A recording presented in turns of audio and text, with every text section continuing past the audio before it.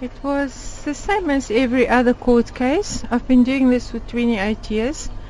But in this particular case, I did think, however, the media and the publicity did play a role to make it more intense.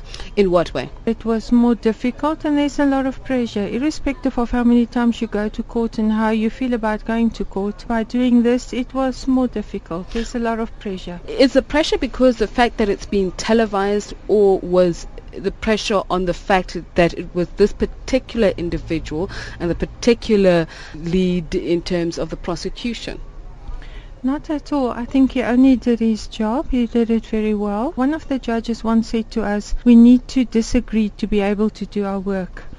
Because coming from a social worker framework, knowing what you know, and coming from his framework, which is very exact, a paper framework, makes all the difference. It would seem to me that Gerrie Nel was really drilling into perhaps the consideration that you've put into the report. It's his opinion and he's entitled to it. I think he wanted factual facts to be placed before the court. After visiting the courts, going there 28 years, it is obviously extremely different from the framework which we are trying to put across over to the court. The head of an organization in charge of disability saying that you're not giving credence to people with disabilities. It would seem that you are only saying that the disabilities are important if one is facing jail time, and therefore this is somebody who was able to compete with able-bodied people, but all of a sudden he's been described as a broken man who cannot deal with the rigors of a crime that he's committed. That's true. You're only as able as you are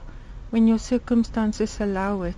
Once you are taken away from that framework, you are no longer able. So it is your view that given what has happened, he is a different man, therefore he ought to be treated differently? Not really in respect. He will be sentenced, he will be punished.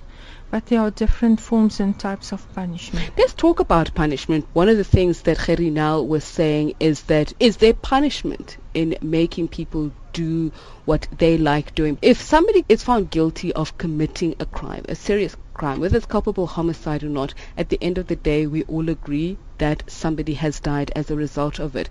How does somebody then really truly come to terms with what they've done if they either don't do jail time or something that says they are being punished, that there are punitive measures there?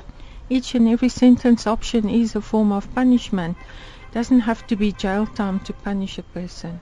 So you believe that the public faith in the justice system can still remain if we make the assumption that the public do have faith in the justice system? Now remember, it becomes a punishment when you are kind of forced to do something that you don't do every day. So he will be forced to do community work that he would not go out and do on a normal day.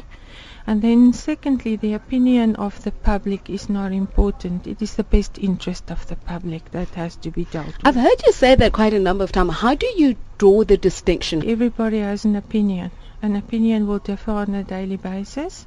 An opinion will differ on the weather, and it will differ on whether you are hungry. And it will differ on whatever you see or whatever is being sold to you. But the truth of the matter is that you don't see, that you don't experience firsthand.